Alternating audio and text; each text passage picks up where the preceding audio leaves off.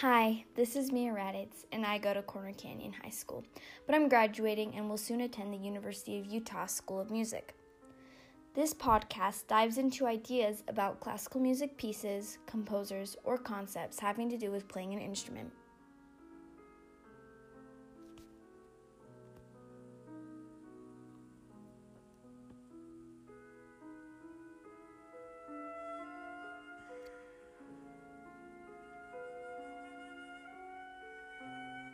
Today, I will be talking about Rachmaninoff and some of his compositions. Sergei Rachmaninoff was born in Russia in 1873.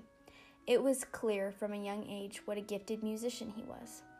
During his time, Rachmaninoff was known as an amazing pianist, in addition to his composing. When he premiered his music, he was often the pianist. When Rachmaninoff was 24, his first symphony premiered, and it received terrible reviews. This is one of the causes that led him to a 4-year depression with minimal composing. When he finally received professional help, he was able to come out of his dark time and write again. His first completed work out of depression was his Piano Concerto No. 2, which is one of his most famous pieces and has been performed hundreds of times. The second movement of this piece was also the theme behind All By Myself, sung by Celine Dion. This piece is personally one of my favorite piano concertos due to the intense and vast range of emotions that it captures. It gives me chills every time I listen to it. I've always wanted to play this piece due to how the piano seems to accompany the orchestra. Rachmaninoff frequently moved away to secluded areas to spend time with his family and compose without distractions. He also went on many tours to play his music, including to the United States. However, due to his illnesses later in life, he had to stop performing. He passed away due to the sickness in March 1943.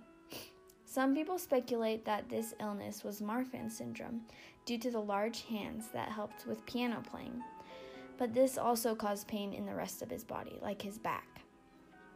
Rachmaninoff will be known as one of the greatest Romantic time period composers of all time and is one of my favorite composers. Thank you for listening to this podcast. To close, I'd like to tell you a quote by Rachmaninoff. Music is enough for a lifetime, but a lifetime is not enough for music. This statement is so true.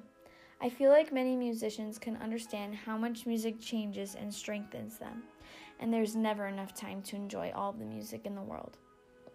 As a musician, I crave music constantly. In the middle of the night, I wake up to play because of how happy it makes me. It is evident how much Rachmaninoff loved music due to the beauty and care put into his compositions. I encourage you to listen to his music or even try to play it. I find it very inspiring. Once again, thank you so much for listening. I hope you enjoyed it.